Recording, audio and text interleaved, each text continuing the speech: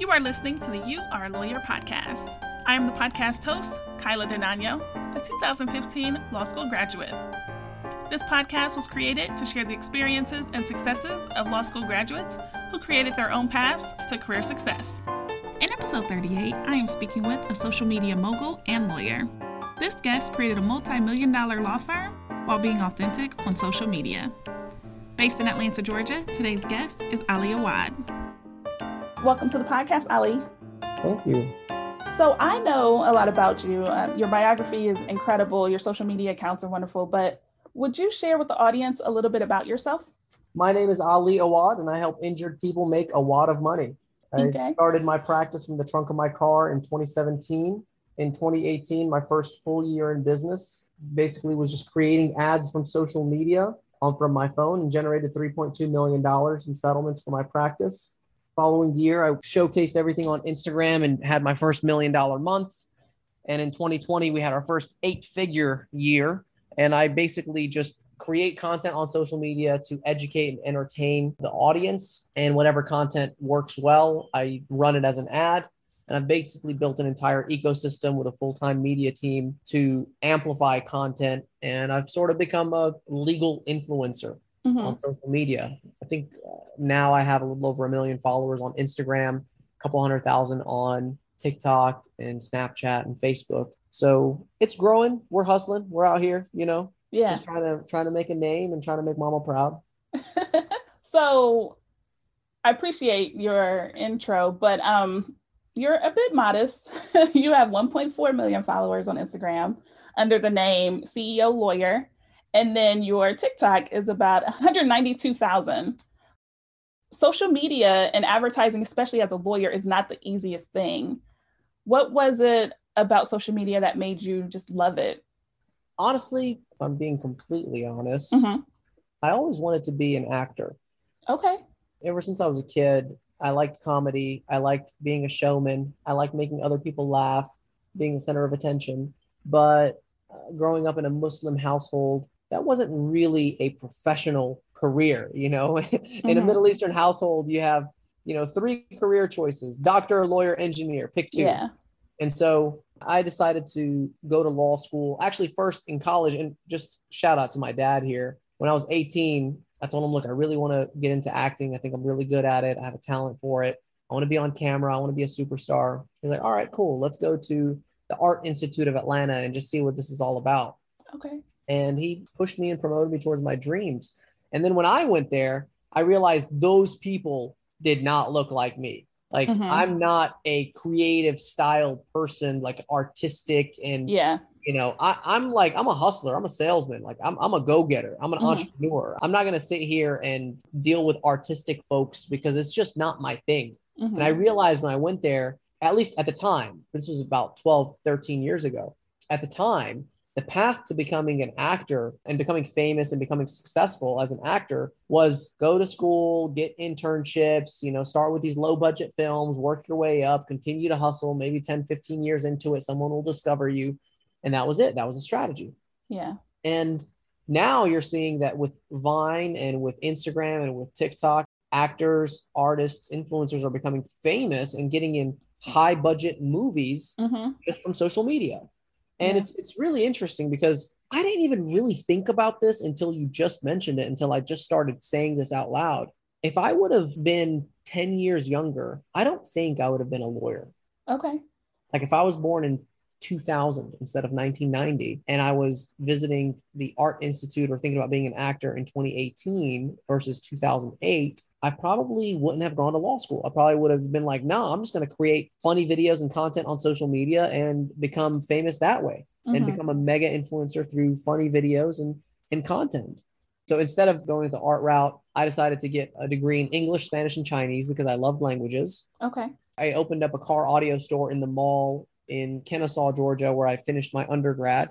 I had an online store where I was selling electronics and basically drop shipping them and selling them all over the country and all over the world. And then I just started getting really good at online sales and business. And so when I finally went to law school, that's when social media started to catch some steam. And I started creating content, educating people about contract law, tort law, civil procedure, anything that I was learning in law school. I'd share it on Snapchat, Facebook. Instagram wasn't as hot back then. Mm-hmm. And I kind of kept getting better and better and better at it. I noticed the views increasing. I noticed the engagement increasing. And then at some point, people started reaching out to me asking for legal help. And when I took my first job out of law school, even though I had always been an entrepreneur my whole life, I wanted to learn the game. I wanted to learn how personal injury worked. And so I worked at this law firm, and I'm very open about how this whole process happened because I was only making $40,000 a year when I started as an attorney. Mm. And I would work Monday through Friday at the law firm, learn how PI works. And then on the weekends, I would sell electronics and work at the flea market. And just to kind of, make some sales and make a little bit of money. Yeah. After 14 months, I realized I was bringing in more cases than anyone else at the firm through social media. I learned enough about managing my own cases. And then I decided it's now or never. I'm going to just start my own firm. And so February 2017, I decided from the trunk of my car, I'm going to run a law practice. I didn't even have an office, didn't have employees, didn't even have a website until like 2 years later. I literally bootstrapped a multi-million-dollar law firm from the trunk of my car and with my phone. And so I guess long story short is I use social media as kind of my outlet in terms of showcasing my creativity and having fun. Yeah. And if there's an added bonus of bringing in some clients and making some money, then great. Yeah. So you grew up speaking Arabic, Spanish, and English. Was that part of what made you study multicultural communications and the Mandarin when you were in school? Yeah, I think I personally, this is super biased, but I think the people that speak multiple languages have a huge advantage over other people. Mm-hmm. You're using parts of the brain that other people never get to use. Yeah. And I think there's a positive correlation between multilingual people and their overall intelligence. So that's why the majority of my law firm is also bilingual. Okay. You mentioned that you've always had businesses. You've always started your own thing. And I think it was before law school, you had owned about 7 different companies. Yep, that's correct. Okay. And I was so impressed reading about you because you had actually, at one time you were earning $10,000 a week with your audio and electronics company that you had. And so were you still running this business while you were in law school, or was it self-sustaining by that point? So there were eBay stores that I had online, and I would basically buy electronics from distributors in Atlanta, in Miami, in California, wherever there were either distributors or manufacturers, like big wholesale hubs. Mm-hmm. And I had been selling retail with my brothers. So we had a car audio shop that we started back in like 2004 when I was still in high school. I started it with my brothers. My dad basically saved up $2,000 and helped us start that business. And through online sales and learning how to buy in wholesale and then sell retail and then learning how to drop ship, I never kept track of how much I actually sold. But if I were to guess, I think it was well over $1 million in online sales before I even got to law school. Mm-hmm. And there was a company that we bought out. It's called Elf Audio. And my dad was a huge motivator and inspirer for this because he wanted us to never clock in and just have our own business and our own freedom. Yeah. And part of that was learning how to buy not just wholesale, not just, big transactions, but also learn how to acquire companies. So we acquired this one car audio company, and one of the products that they had was this Elf Audio mini amplifier that they were selling, and it did really, really well. So I had a couple hundred of those. We bought them for something like 60 or 70 bucks a piece because we just bought all of them. Mm-hmm. And then I posted them on eBay, and I would sell them between $180 to $250 online. Nice. And I literally lived off of those mini amplifiers through law school. Like every, sales would come in. I'd be sitting in contracts class and Professor Stevens yelling at me. And I'm like, God, how am I going to read these 20 pages tonight? I got so much to do. And then boom, another $200 comes in. I'm like, all right, I'm good now. I'm motivated. Wow. So the online store, it was self-sustaining because we had inventory and I had, these online listings that were up and I knew how to package this stuff and ship it all over. But when I was doing $10,000 a week, was when I was buying these Audioban amplifiers that there's a huge story about Audioban. I'm a huge car audio fanatic, but essentially these $700 and $800 amplifiers that were used to power subwoofers and car audio electronics, they had a huge amount of amplifiers that were refurbished. But long story short, I was getting them for like 60, 70% off. Yeah. And the general public didn't care that they were refurbished. So I would sell them online for like $500 to $800. And in a lot of countries, these amplifiers just weren't available because they were these big chrome flame throwing looking shiny amplifiers. Yeah. And people loved them. And so I remember distinctly while I was in middle school, packaging up amplifiers and shipping them to Italy and France and Canada and different countries in Africa. And that's when I was hitting $10,000 a week in sales because I was making $500 to $1,000 per transaction. Wow. And I was doing that while I was in middle school, all just selling through eBay. And so I started getting really good at online sales. I discovered this auction website called Ubid back in like the early 2000s. Ubid was not very well known. And so it was an auction website. And so I discovered these kicker subwoofers that were normally like $250 wholesale. I found them for like $74 to $96 on this auction website. So I'd start by buying 2 of them, sell them online or sell them in the retail store, take that money, reinvest, buy 4 of them, take that money, buy 20 of them. Before you knew it, I had this tower of electronics in this detached garage in front of our house where we ran our car audio shop. And I use that same mentality with how I bootstrap my law firm. You don't need outside funding. You don't need all this other help. You just need a little bit of creativity, a little bit of grit and fortitude, and a whole lot of hustle. And anyone can build a 7 or 8 figure business with that mentality. Yeah. I'm nodding my head and listening, but that mentality is pretty hard to come by, right? You might get glimpses of it every now and then, but it's pretty hard to sustain. So I think it's very interesting that you were going through supply chain management and acquisitions all while you were in high school. Like, I hope you know that this is a huge deal. Like, it's a really big deal.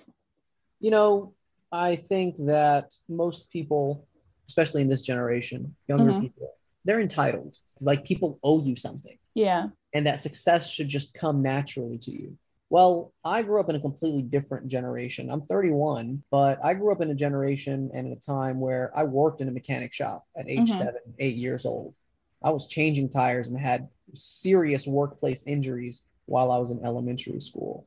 Yeah. I know how hard it is to make $5 because you have to wait for a customer to pull in at 7 p.m. that got a nail in their tire on their way back from the grocery store to their home. They pulled into the only mechanic shop that was open on Murray Avenue in Dalton, Georgia. And they see this 11-year-old kid come out with a plug and this equipment to plug their tire, take that $5 and, take that money home because now we can make sure we pay the utility bill. Yeah. That's how I grew up. And when you come from that background, there is nothing that's ever going to motivate you more than not wanting to go back to it. And so I have this chip on my shoulder because I grew up poor and I grew up from immigrant parents. And when I get to travel overseas and see how my family members and my cousins live overseas, I know that they're just as smart, just as capable, just as, athletic and handsome and all these things, all the characteristics you want in someone who you think looks successful, they got it all, if and more. But what they don't have is opportunity. Yeah.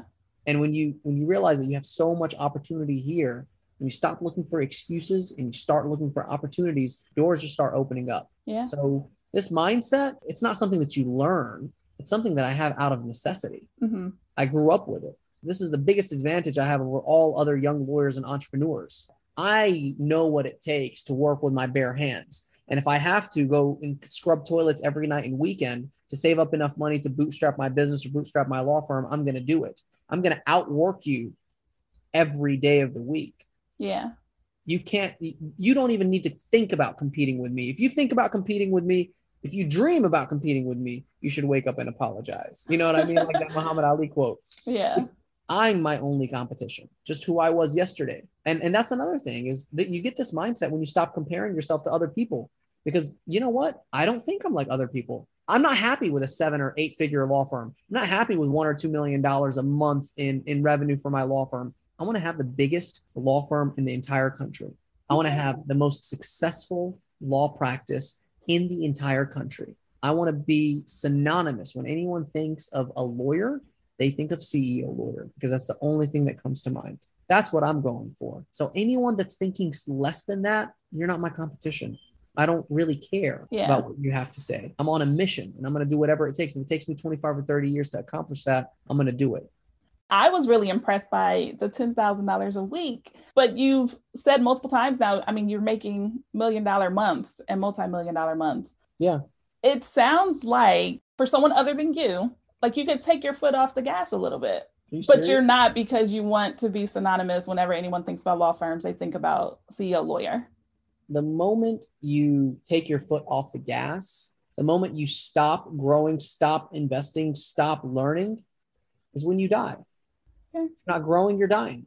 Yeah. Look at nature. Look at plants. Look at trees. Look at insects. Look at animals. Look at humans. You're either growing or you're dying. Mm-hmm. There's people that are still growing at age 70. Yeah. And then there's people that stop living at age 30. So I'm of the opinion that if you want to survive, that I have to continue getting better. Mm-hmm. And yeah, I can take my foot off the gas, but why? I'm motivated by something so much bigger than money. You know what my vision is, what my real ultimate goal is? What? I want to build the first Muslim hospital in the United States. Okay, that's awesome. And I want to be able to offer free medical care to anyone who needs it. Wow. And I want to do that because I feel it's my mission and it's my obligation to elevate the perception of Muslims in this country. Yeah. And I'm going to do that. Inshallah, God willing, I'm going to do it. And so that kind of vision requires a lot of money, requires a lot of resources, requires a lot of connections, and it requires never giving up and not letting your foot off the gas. I have more than enough financially to sit back and relax. I could have retired last year and lived the rest of my life super comfortably. In fact, I was just talking to another lawyer today. One lawyer said, oh, I'm an Asian female. And someone told me that, no one likes to hire Asian females. And me being a Muslim, man, Palestinian, I also think that, people discriminate against me just because I'm Muslim, just because I'm Arab. So I responded. I said, people hire whoever markets best. Yeah. And that's the truth. And some guy responded to me and said, oh, that's not true at all. You don't have to be a good marketer. And it doesn't mean that you're even a good lawyer. A lot of us, as long as we just do a good job, we can make a decent living. And I responded to him, good thing I'm not settling for a decent living. If God gives you the ability to impact thousands and millions of lives, to elevate people's lifestyle and their mentality and everything around them, it would be a shame for you not to do it. Yeah. You're selfish. You would be extremely selfish if God gave you and gifted you with the capacity to help others and you don't do anything with it. Nah, man, I just want to chill and go on vacation. I love vacation. I love traveling. I love meeting new people. I love having fun, but I love being able to impact the world more. Yeah, that hospital, that's huge. That's definitely something that'll make you keep going, make you stay up and daydream and brainstorm in the middle of the night, because that's awesome. I find that a lot of lawyers have problems or difficulty getting clients, right? They can be entertaining on social media, but they don't actually get clients. What is it, do you think, about your content that actually makes people say, oh, he actually knows what he's talking about. I want to pay him to represent me? Authenticity. Okay. I think most lawyers are trying to advertise on social media instead of trying to educate and entertain. And people can tell when it's an advertisement. People don't go on Facebook, Instagram, TikTok to be advertised to. In fact, TikTok's motto for advertising is don't create advertisements, create TikToks. Yeah. And when you learn how to create captivating content like that, people engage and people want to work with you. And that's the main difference. Yeah. So your brother is also an attorney. Yep. And you said that you actually thought about going to law school because you were watching him, or he was in law school at the time. Do you two work together, or do you compete with him, or what? My brother is he's a huge motivator for me. I look up to him a lot. I learned a lot from his mistakes, and I credit a lot of my success to him. Okay. Because I learn from him. I get to watch him. Now, with respect to us working together, we're both entrepreneurs. We're both serial CEOs. Okay. We like doing our own thing. We like being the masters of our own domains. And we collaborate on a lot of cases. But I like running my business the way I want to run it because I'm the CEO of my life and he's the CEO of his life. Yeah. And so we're happy with the relationship that we have now because we talk about cases and business and entrepreneurship all the time. My whole family does. But I feel like we have two very different personalities and it's two alpha males going at it. You know what I mean? I'd rather be like, look, you have your kingdom and I have mine. And let's just, agree to be friendly and have fun, because this is such a big blue ocean that we could all grow and benefit from it. Mm-hmm. So we definitely collaborate, but we have two separate law firms. Okay. And I thought it was ironic that after law school, you were working for someone else and you said you're making $40,000 a year when there's a lot of law schools that actually cost $40,000 a year. So there's that aspect to it, but then also you were making that money from your businesses. All the money from my businesses, for the most part, I was giving it to my dad. Okay. And my dad was giving that to his family overseas. Okay. Because his dad passed away when he was 24. So he became the father figure for his 10 siblings at a very young age. Mm-hmm. So part of the reason why education is such a big deal in my family, and part of the reason why we're those underdogs, we had to learn how to hustle and work at a very young age, is because my dad took all the money that we made, for the most part, to support his family and support his relatives that couldn't come to the U.S. Because in my mind, as long as I have a U.S. citizenship, I already won the lottery. I don't need anything else. You can drop me off anywhere in the entire country with absolutely nothing to my name, and I'll come back next year as a millionaire. Yeah. I know what it's like to be hated just because of what you look like and who you are and what you sound like. And I know about all the stereotypes and the inherent racism and the you will never be good enough and you're never involved in this club and we don't want you here. I can show you messages right now. Literally, I open up my phone and comments are flooded everywhere on Instagram and Facebook because I run so many ads. Oh, I would never give my money to this Taliban looking guy. Oh, I would never hire this dirty Arab Muslim. These are comments I get every single day, all the time. And I sometimes share it on social media, but I want you to know that there is adversity. But if you have a U.S. citizenship, you already won. If there are immigrants coming from overseas and from other countries and they're still building a legacy here, what excuse do you have as a U.S. citizen?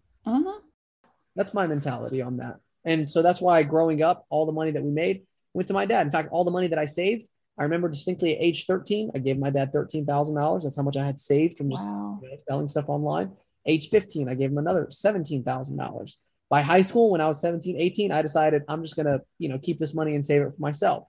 By age 22, 23, after paying for the first semester of law school, I had $45,000 to my name. I used that as a down payment to buy an apartment complex in Dalton. The down payment was $90,000. I asked my brother, my younger brother, to pitch in the other $45,000. There goes my entire life savings.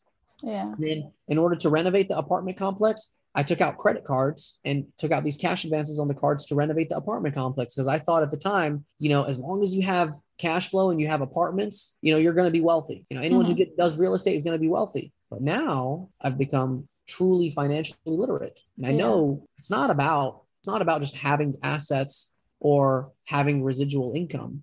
It's about the compounding effect of your money. And the percentage of ROI that you get.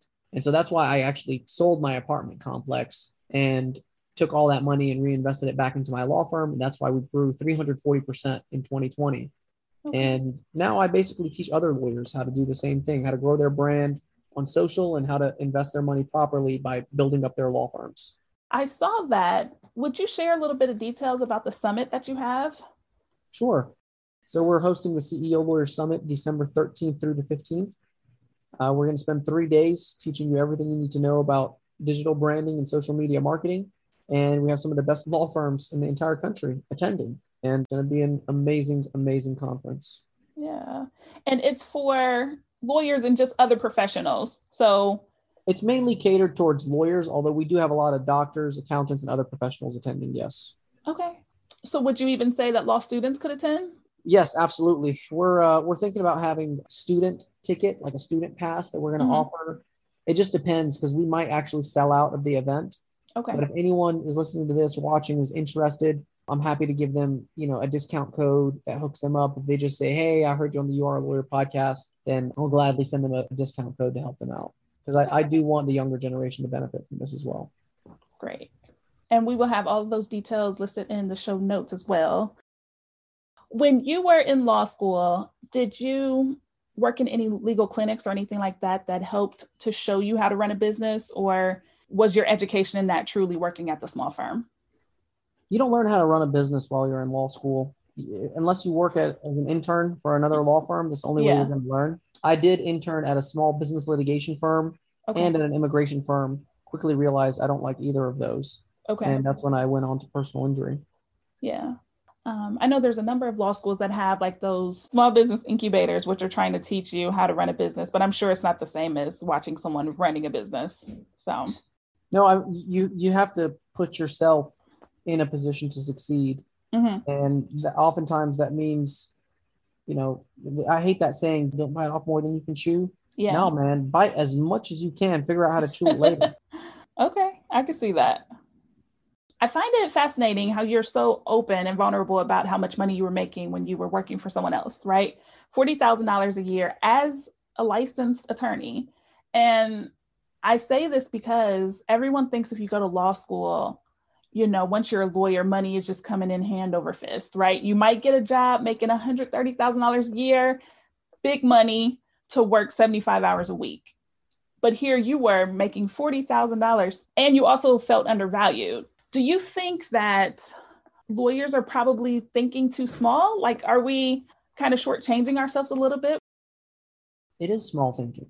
It's small thinking when you put a dollar figure next to anything that you seek to accomplish. Yeah. I think lawyers, for the most part, think that having a law degree automatically qualifies them as an entrepreneur, automatically qualifies them as a business owner, as a financial expert, as an investor, as a real estate person. I think lawyers are their own worst enemy, just like doctors, because going to law school only means you have a license to practice. Yeah. It doesn't mean you've learned anything. So that's why I went and worked for someone for 40 grand a year, especially for a small law firm. Well, fortunately, I couldn't get a job anywhere. But next, I would realize if I'm going to work somewhere, I'm going to be in a position where I can learn everything I need to know about running my own practice. And you can only do that at a small firm, not at a big firm. Yeah. So if you plan on starting your own law firm, I highly recommend you learn from a small business first.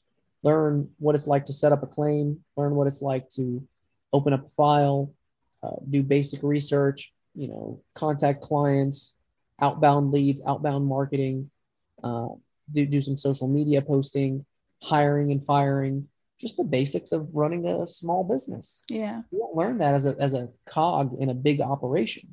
I think lawyers need more education about finances, about business, about entrepreneurship.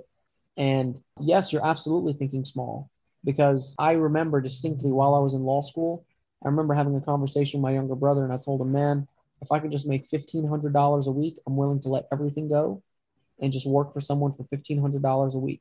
Because that was 75 grand a year, before taxes, maybe 100 grand or so. Like, that's enough for me. That's enough for me to set aside some money, invest, and be able to really take care of things.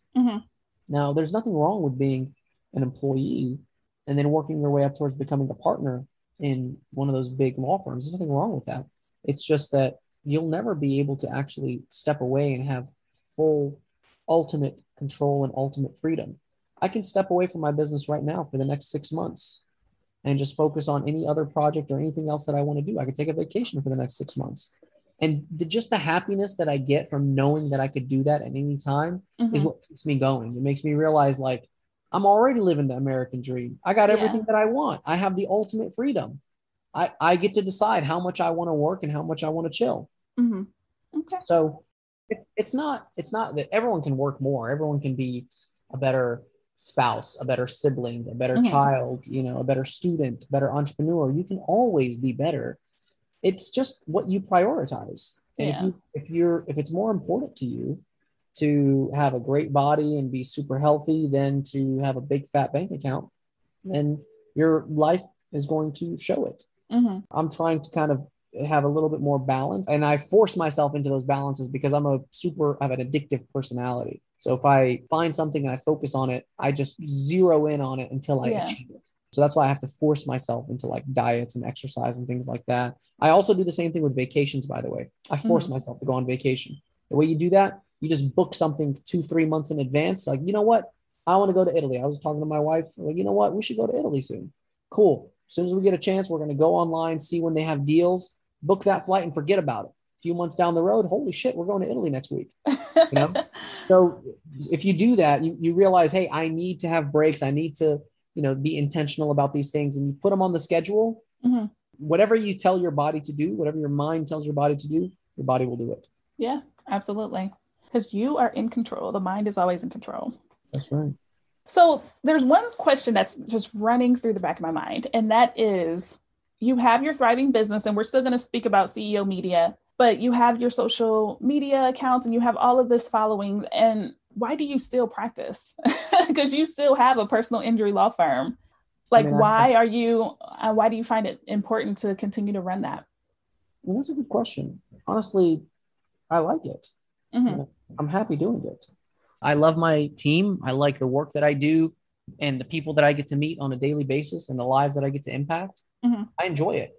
My name is CEO Lawyer, not just CEO. So, practicing law is important to me, and I like the change that we get to effectuate on a daily basis.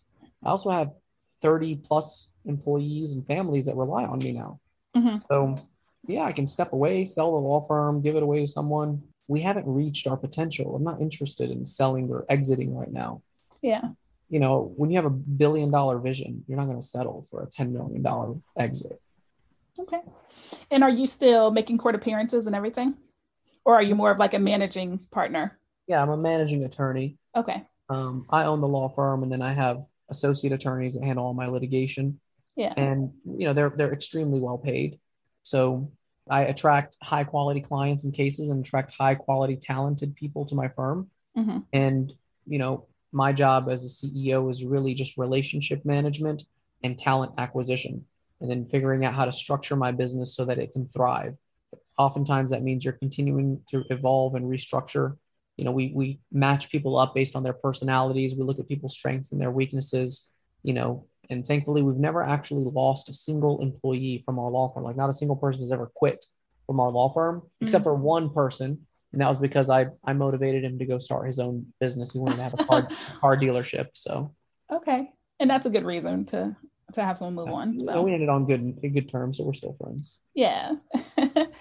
So we've been speaking about CEO Lawyer this whole time, but you also have a company called CEO Media, and it's a company that trains attorneys and professionals to brand themselves online. We kind of touched on it a little bit when we talked about the summit that you have, but why did you create CEO Media, and what do you think its mission is? Our goal is to educate lawyers, doctors, and professionals on how to properly connect with their clients in this digital landscape. Mm-hmm. So I think the traditional advertising of billboard, radio, TV, mm-hmm. it's just not as effective as it used to be. And I think especially young lawyers, young entrepreneurs, and young professionals, if they learn how to use social media, they can really change their lives and change their families' lives and everyone around them. So I think it's really important to learn how to properly use social media. And because I'm a practitioner, you asked the question earlier about, why do I still practice law? Well, apart from genuinely enjoying what I do, it also gives me massive credibility, mm-hmm. because I'm not just a social media guy. I'm an actual practitioner. So when I tell you what works, you will believe me because I'm doing it in my own practice. I'm not just I don't have an ulterior motive to try to sell you a product or a service. I'm doing it for my own practice. And so that credibility, I think, helps tremendously with people listening and paying attention, and really revolutionizing the practice of law and how professionals use social media. Yeah. As I was looking at your social media accounts and just kind of doing my research, it's amazing how social media is the new media, right? Like, people used to, and they still do, advertise on TV, and you have these commercials and the numbers that they're always putting in a jingle. But social media truly is where you can find people at all, 24 hours a day, 7 days a week. So most people are not able to actually convert viewers into clients. And I think it's great that you've been able to find out that formula and find what works. Yeah, it's because most people don't have entrepreneurship and a business mind, to mm-hmm. be honest. There are some really, really good content creators out there, but they don't have a business plan. Yeah. And I think there's a lot more to it than just creating content. You have to actually figure out a way to monetize it at some point. Mm-hmm. But the two biggest problems I see is that some people never monetize. They don't know how to run a business. And then the other big problem is that they monetize too early. They try to take their existing following and try to sell them stuff before they've actually given them enough value. Yeah, I could see that. Okay. So, Ali, as we wrap up here, is there anything that you would say to a law student about what they can do with their law degree, the potential that they have in being a lawyer? I would say the best quality in an entrepreneur is learning what advice to take and what advice to leave. And oftentimes people will give you advice from a position of love because they're your family or they're a mentor or someone that's not necessarily qualified to give you that advice, but they want to give you that advice because they care. That does not mean that they're qualified. Yeah. The best quality that you can have is figuring out what advice to keep and what advice to let go. And it's all based on the qualification of the person giving you that advice. So don't take building a law firm advice from your law professor who's never owned a law firm. Yeah. Don't take financial advice from someone who can't keep a steady job or get insufficient funds in their bank account on a daily basis. Don't take relationship advice from someone who's been through 7 divorces. This is common sense, but it's just not so common when it comes to running a law firm and being an entrepreneur. Yeah. So whatever path you choose to take, you have to look at the person who's giving you that advice and make sure they're qualified. And the way you do that is look at their current situation, compare it to their past situation from last year. Does that growth excite you? Does that change in this person's life lend itself to motivating you to want to change? Yeah. The answer is yes, and you like it, listen to that person. If it's a resounding no, still smile and move on. Absolutely. Well, thank you so much. My pleasure. Thank you for having me, Kyla. Oh, of course. Bye. Thank you for listening to You Are a Lawyer. While you are here, subscribe to the show, leave a rating, and tell a friend about this episode. New episodes are released every other Thursday. Thanks again for listening. I hope you enjoyed the conversation. Bye.